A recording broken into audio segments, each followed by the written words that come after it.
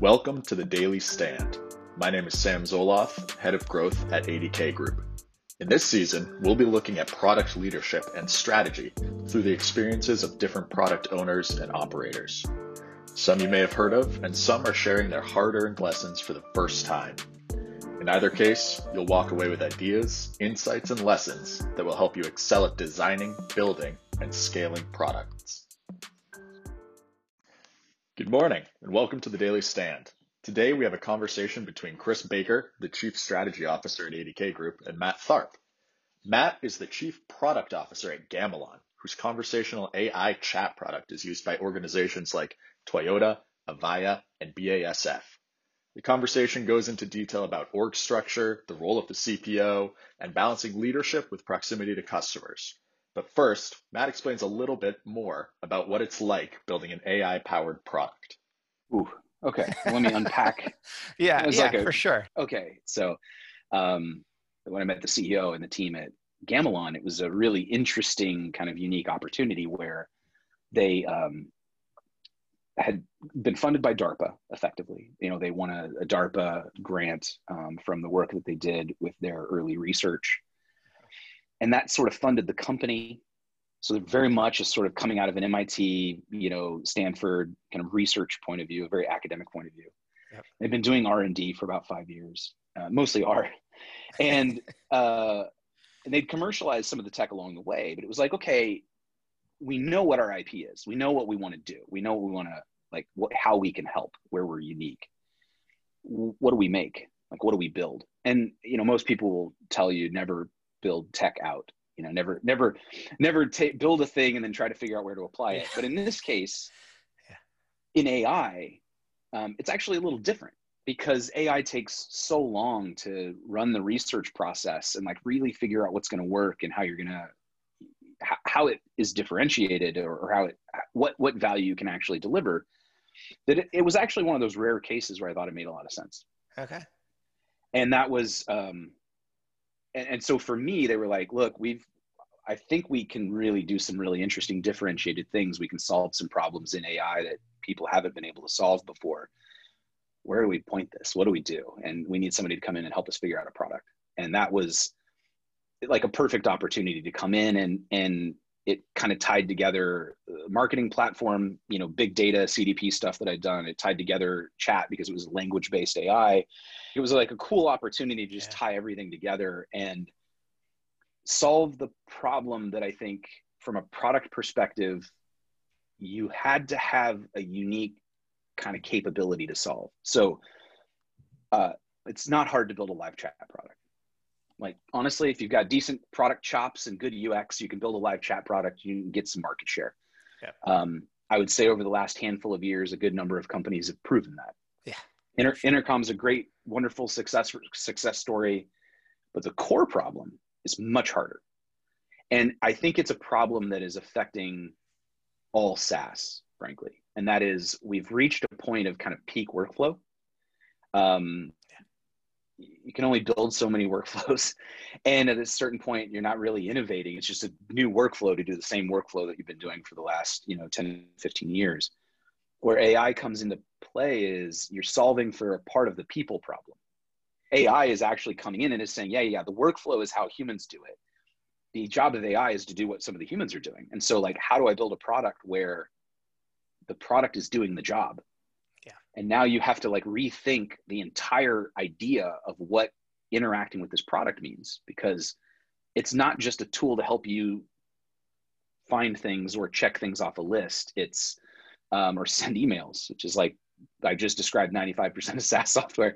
It's something else. And that's a really interesting thing. And so for me, it was it was a really interesting opportunity to dig in, and having been in SaaS since it became a term, to really think about what does it mean to be SaaS in an AI age, to do SaaS differently, to re-envision that concept. And I thought that was too good to pass up. Yeah. Cool opportunity. And then, so I don't know what your organization looks like at Gamelon, but if you're going to make a first hire in your product organization, if you get to the point where it's okay, I'm building out my org. Where does your mind go first? Is it a researcher? Who is that person? So I'm assuming the engineering arm is taken care of. So assuming I have an engineering partner that's sure, yeah, strong and can run that organization. So we'll pretend for a second the engineering side of the house is resolved. Yeah. Often it's not, but let's pretend it is. From a product perspective, the first person is a designer. My job is to help the team see the future. It's to help visualize what we want to do. I also think that in my personal experience, engineering teams can be a lot more effective if they really can see what it is you're talking about. And not because you're prescribing the solution, but you're saying like, here's the problem that we want to solve. Here's what this would look like. Here's how, like, we want them to be able to do this. We want the workflow to be able to satisfy these needs. We want to be able to do X, Y, and Z. How we do it, that's up to you. But like, this is kind of the experience that we want to deliver. I think also, while 10 years ago, this might have been optional and maybe even odd, I think this is a requirement these days. Like, you can't be successful if your product experience is bad or clunky. You can't succeed now that way. The user has to feel like you're doing what they want you to do as a product. Like, speaking for the product, like, user has to log in and feel like the tech they're using knows what they want it to know, like knows what they want it to do. They just know where things are found. And you have to be able to paint that picture. That is not something that happens naturally. Like, I love working with engineers. It's not like user experience is not intuitive to them, to most of them. And you don't necessarily want them thinking about that. You want them really focused on the best possible technical solution to the problem and how to make it work and how to make it robust and scalable. And so the very first person is a designer or a team of designers. And then it depends on the level of skill of the designer. It's often hard to find a full stack designer. Like, it just really is. Like, they are as much unicorns as anybody these days. And so you might often need to hire two. My personal experience is that the quality of feedback you get from customers is roughly equal to the quality of prototype you put in front of them. Yeah. And I find that something that more junior designers and even product people will do is they will mock up a kind of rough prototype and they'll just put it in front of customers. Say, like, react to this. This is my, oh God, let's talk about pet peeves. Putting a rough design in front of somebody, or even a reasonably good design, and being like, react to this. Yep. Such a terrible, terrible practice. Yeah. You need to know, they need to know what feedback that you want, or you can't get what you want out of that meeting, right? So that just drives me, sorry. This is So the designers would be first, and I would say, like, probably somebody who's on the strong UX side, like, really understands the psychology of the user and how to design for that. And then the other person who's a visual expert who just can whip out interfaces in their sleep and make them look awesome. And sometimes you're lucky and blessed enough to find somebody who can do both. Often it requires two people. So those would be the first hires. So I actually want to dive a little bit more into the so you said first hires UX, and then, you could call it UI, you could call it visual designers. And you mentioned that, you'd put this engineering problem over to the side, saying, I'm assuming engineering is taken care of.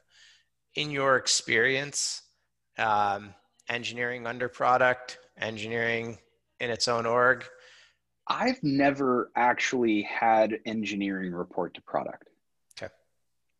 So it's never been a problem for me. There are practical reasons to do it in some organizations. In my experience, really good engineering leaders, it's kind of immaterial. They're like, look, I partner with product, so it doesn't matter who reports to who, it's a partnership.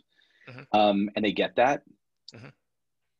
Yeah. So I just, honestly, I don't have data points to have said I've done it both ways. I know this is actually a really like critical topic for some product leaders. Like, it's really important to them. And I would actually love to I'd love to interview them and see, like, why is this so important to you? So you just hit on something that was a question I wanted to ask, which is, where you see product fitting into org charts, where it can report, where it can't report. I've certainly seen a lot of product people embedded in engineering organizations, which has all sorts of potentially benefits, but also risks. And do you have any opinions, even if they're controversial on that topic?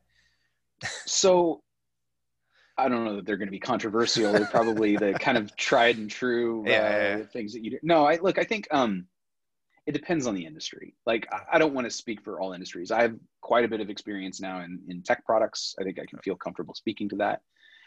In a SaaS business, you are your product. Yeah. Like, that's why 90% of SaaS products, the name of the company and the name of the product are synonymous. They are the same thing because the company is the product. So I think in that regard, you need a chief product officer. You've got to have somebody whose job is to own product, and they have to be a senior exec. I mean, honestly, this sometimes takes care of itself in a lot of organizations because the CEO, the founder, is a product person. They are coming from that point of view. And then often product ultimately reports to the CEO in that case, or the founder. I've worked with really smart technical founders who knew they were technical founders and had a senior level, whether it was senior VP or C-level product leader or co-founder often, who's on the product side to kind of counter their technical point of view. Sure. So from my experience, when you're talking about applications and SaaS and kind of tech, I think I would say from product is its own org. You can have technology not under product. That's totally reasonable. But they have to be equal, and they need to product at least needs to have a direct line to the CEO, and in often cases should feel like they are within certain boundaries, like somewhat a colleague or a peer, like co-decision makers, right? Sure. And I think that's critical. Now, outside of that, obviously that changes, right? If you're in a large brand where there's a lot of different product lines and you're more of like a product line owner, that changes a bit. And so where you live in the org is, it depends on the structure of the organization, but you are effectively the CEO of your product line. And so the buck stops with you, and you should report to the CEO or whoever ultimately owns product in your organization, which might be different folks. I find that something that I think is oddly uncomfortable is when product is a part of marketing. I've seen that in some companies. I'm not against the idea. It just doesn't immediately make sense to me. It doesn't seem logical, but it must work because companies do that. I find that might be true in like consumer products org, where kind of marketing is what's driving product strategy and product roadmap. So in that case, it probably is more of like an execution oriented role. Yeah. And at that point, chief product officer is really the CMO anyway. It's a little different, but yeah, I think from a tech perspective, makes sense. I feel pretty strongly about that. So what is the job of the chief product officer? Look, I think I'll say this for Gamelon, and I'll use it as an example. Like, my job is to figure out how to connect the dots between what the market needs, what the customer needs, what we need as a business to grow, to not just satisfy customers, but to figure out like how to execute a strategy, what our technology can do, how we can differentiate, and to tie all these things together and to build a vision that allows us to kind of iterate our way to a successful future, and to tie the pieces together to tell both a story about why we exist, not only to ourselves, but to our customers, but to also tell a story that allows our teams to be effective at executing on their own. So that engineers know why they're building the thing that they're building, and allows them the freedom and the flexibility to think about the bigger picture, to figure out how to make really smart decisions. Like, these are great, amazing, creative, super smart people. Like, you shouldn't be telling them what to do. You should tell them what you're trying to solve and let them solve it. And that's, I think for me, the job of a chief product officer is that. It's, what is the vision? How do we communicate that vision and tell that story? in a way that allows people to execute. And that's, I think at a high level, at least, what I see is that role. And I think that's an interesting part of the product role is you spend enough time learning a product, you come to know the aggregate of it better than everybody around you, but you never know more than all of your peers do in their areas. And it's an interesting position. I've always found, to me, I've always found it empowering to like have to constantly be learning from the people around me to do my job better. Not just learning from them, but like in a way, the other part of the job is empowering, like figuring out how to unblock them. Like you need to understand everything and be available to folks so that, like part of your job is to tell the vision. And then the other part is to remove obstacles. So I feel like that's the job in a nutshell, right? You have to know where you're going so you know what obstacles to remove. If your organization is at a size where the problem that you're solving is sort of acting as a translation from the team to the executives to the board, your job is to look at the vision that the team is painting and make sure that it aligns, right? It's more about obstacle removal. It's more about alignment. And what you're doing is not managing the people, but you're managing the outcome. Yeah. And that's part of growing in an organization and getting to a certain size. And you have to be, I think, trustworthy enough or respected enough that people believe you can remove those obstacles so they come to you. Otherwise you're ineffectual, right? Yes. So anyway. Yep. So I think the one question that I often sort of wrestle with, I was wondering, are there any things that come to mind for you as mistakes you've learned the hard way in your journey as a product owner and product manager? One of the things I think happens, especially, look, there's a lot of really smart folks in all fields. There's certainly a lot of smart product managers, and oftentimes the thing that makes them want to be a product manager is they're good problem solvers. They like to gather a lot of information and try to figure out what's the problem we're trying to solve and how to solve it. Yep. The early lesson working with really smart technical co-founders was, don't tell me how to solve the problem, tell me the problem, and be really, really good at communicating the problem. Yes. It's not like, well, here's what the customer wants. It's what's the problem they're trying to solve. Yeah. And I think actually early sales skills maybe contributed there, because it's a similar pattern with good sales, is you really have to understand what problem the customer wants to solve in order to know you're going to win the deal.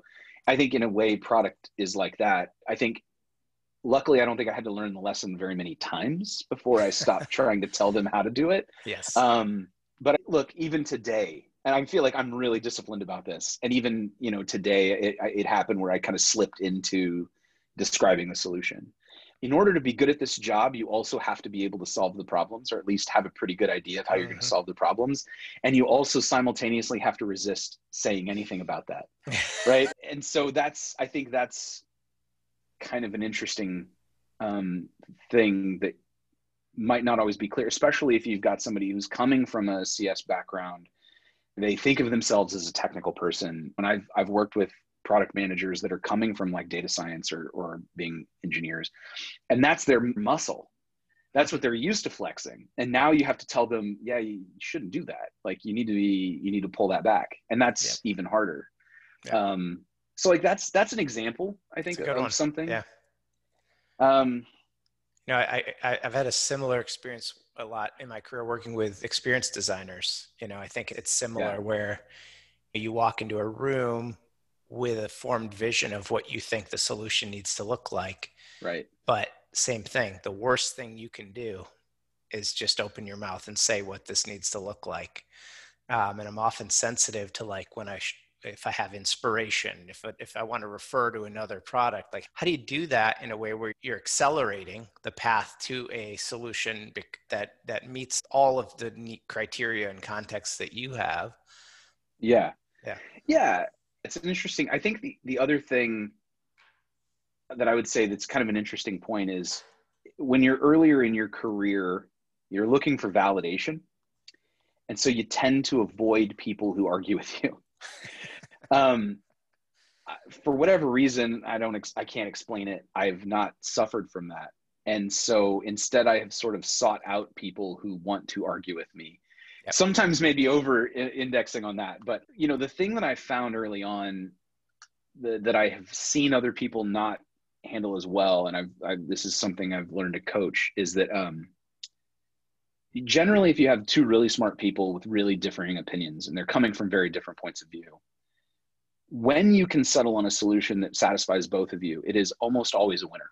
Yeah. Because it's very hard to do that. Yeah. It's very easy to fall into a like-minded, like, oh, I'm going to design for me, and then other people will like that. And being able to find somebody who's just really views the world differently and to lean into that. I think that's another thing that often, when you figure out how to unlock that and leverage it and like really own it and use it, like it is an accelerator. Like it just changes things because frankly, like I'll say, like in the past, the things that have maybe garnered the most arguments have almost always inevitably ended up with the most universally viable solutions. They're the most flexible. They're used by for the most, like they're just, frankly, they're just more universal, more successful solutions. Now, this is not always universally true, but there are certainly cases where when you can find that feedback, when there is an opportunity to find somebody who's going to push you in hard in the other direction, it may not always net out in the perfect solution, but I think more often than not, in my experience, if you can find a collective middle ground, if you can find something where you both go, oh yeah, that's better, like that makes sense. That's, I tend to think something I try to get people to seek out as well. So I think that was a lesson. I don't know if it was hard earned, but it was certainly earned. And I do think that's something that I look for now and seek out. Yeah. Yep. No, that's interesting. So you're trying to find those points of disagreement as opportunities. So do you sort of identify people in your organization that you take these problems to and try to drum up these differing opinions? Do you have a methodology by which you apply that principle? So every organization ends up being a little different on this. I've been blessed in most of the companies that I've worked in that this was a very natural thing. It just happened. You sort of knew the people that to go to for those insights? It was that, like I knew who they were, but also like in 2 out of 4 cases, they were my co-founders. So, okay. There was no escaping them anyway. Yeah. So like stuff like that. I think that's, in those cases, it's easy. Now, when you get into larger organizations, what happens is, as the org grows and teams get smaller and they get kind of broken up and distributed a little bit more across the org and things become a little more siloed. What naturally happens is that people gravitate towards people who agree with them. Because at the beginning, it feels more efficient. It feels like you just get more work done faster. Yep. And then I think as you get into organizations that are kind of more mid-sized and larger, you do have to seek it out. And so you do have to try to identify those people. And when you get into really big organizations, you're not incentivized to push back against anybody. You don't want to be the guy who's like, I think your idea is stupid, or something more productive than that. And so you have to find ways to seek it out. And that's where I think getting customer feedback is more valuable. Like first off, in larger organizations, you have them. When you're in a startup, you don't always have them, or at least you don't have as many. And the ones that you do have are kind of buying your vision anyway, right? So you're not going to get that much pushback. So yeah, I think it depends on the stage of the org. It depends on the kind of problem that you're trying to solve. And so I think the methodology or the process has to be adaptable to the organization that you're in. Mm-hmm. Feels like a cop-out answer, but I think that's just genuinely been true. Well, I guess where I was going with that was in my own experience. I've seen the conflict result in rank getting pulled in bigger organizations, right? And there was another marketing leader I was talking to recently described it as it's such a great analogy. I think she described it as the strawberries principle, which is like the CEO walks into a room and is like, strawberries are out on the table for like lunch. And for the next 3 months, when lunch is ordered and the CEO is going to be in that room, there's strawberries out on that table. And it's, and CEO's like, why are we always ordering strawberries? I just that walked in the room that day and said I liked strawberries. I thought that was a really insightful thing. It was like, yeah, a lot of times I've seen that play out where so-and-so said this thing offhand, and now we have to really follow that, versus I think at the end of the day, a lot of being a great product leader is always bringing it back to the customer and saying, like, we're not designing this for us, we're designing this for them. And too often that gets forgotten. And to be a product leader is to always be the one sort of ringing that bell and saying, who's our audience here? So, and sort of maybe not as obvious or unspoken point, part of the job is, part of the reason to have a chief product officer is you have to have somebody who can push back on the CEO to remind him of that point. Mm-hmm. Like, yeah, I get you think that's the right thing to do, but in this case, the customer needs to solve a different problem. And by the way, it should never be like, oh, this is the faster horses problem, right? Part of what you're doing is you're figuring out, what are they really trying to do? What's the actual thing you need to solve? Because if you just say to the CEO, well, they've asked for this, well, you've lost the argument right there. CEOs don't get to be where they are by just giving the customer exactly what they asked for. No. And that's not almost ever the successful thing. The right thing is to try to figure out the problem. And that's where I think for product, if I was telling any good product person, like, what should you do? How do you win an argument? It's easy. Get enough customer data to tell you what the actual answer is. And you do that with prototypes. You do that with clickable wireframes or whatever. And good Lord, thank God for all the amazing people who built these great tools that didn't exist 15 years ago to do exactly that with minimal investment. It allows you to validate and gather data so much better and faster than has ever been possible before. That's what should drive the ship. Absolutely. Leadership forms the hypothesis about kind of what rock should you look under. Like, I think it's that rock, go look under there, but you shouldn't say like, and pull this thing out. Look for the patterns, look under there, like find the thing that you need to do, and then use the data to suggest what the biggest opportunity is there to go after. I think I'm agreeing with you. I think I'm just agreeing with you. Yeah. I think that's being with customers. If you're a B2B SaaS product for outside sales rep, delivery drivers, whatever that is, and you need to be out with them for one, but beyond that, do you actually lead testing sessions and stuff yourself? Do you think it's okay to delegate that to experienced designers, researchers, and so on? How close do you try to stay to the primary inputs that form the data that backs those decisions about the product? And how close do you think people need to stay as companies grow? Yeah, those are two different things. So I tend to stay close, very close. I think that's a personal strength. So I'm just constantly trying to stay as close to customers as possible. And for me, I'm constantly looking for the pattern that's below the surface, right? Across all the conversations, there's often a thread that not one of them has pulled on enough, but that is common. And I've just always seen that that's been true. And the best way to do that is to be sitting down, maybe it's a bad habit, but I just don't think there's ever been anything as valuable a lesson in my career as this goes back to Bold Chat days, actually. And it was a customer who I felt like was the biggest opportunity. Like, there was just so much untapped potential, and I couldn't figure out why they weren't really using the product as effectively. And a lot of time, this is a job that ends up being given to customer success, and it just kind of gets lost in the wash sometimes. And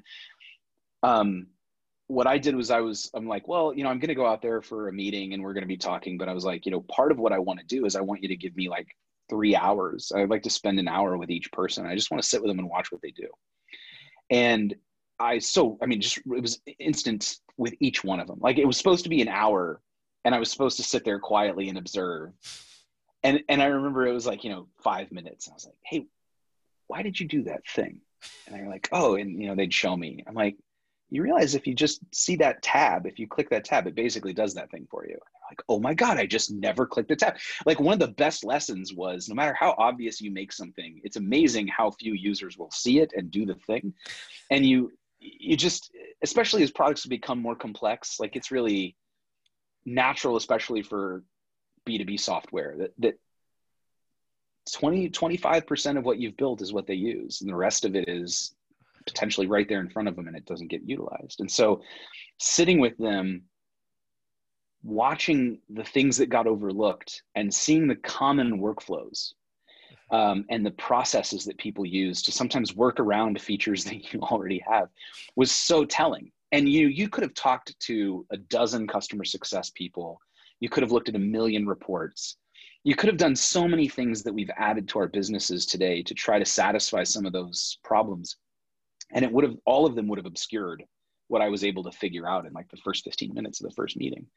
And then I used the second and third meetings with the other people who were using the product to just validate and check. And it turns out, yeah, there was a really common pattern that emerged instantaneously. Like you just knew. Nothing replaces that for me.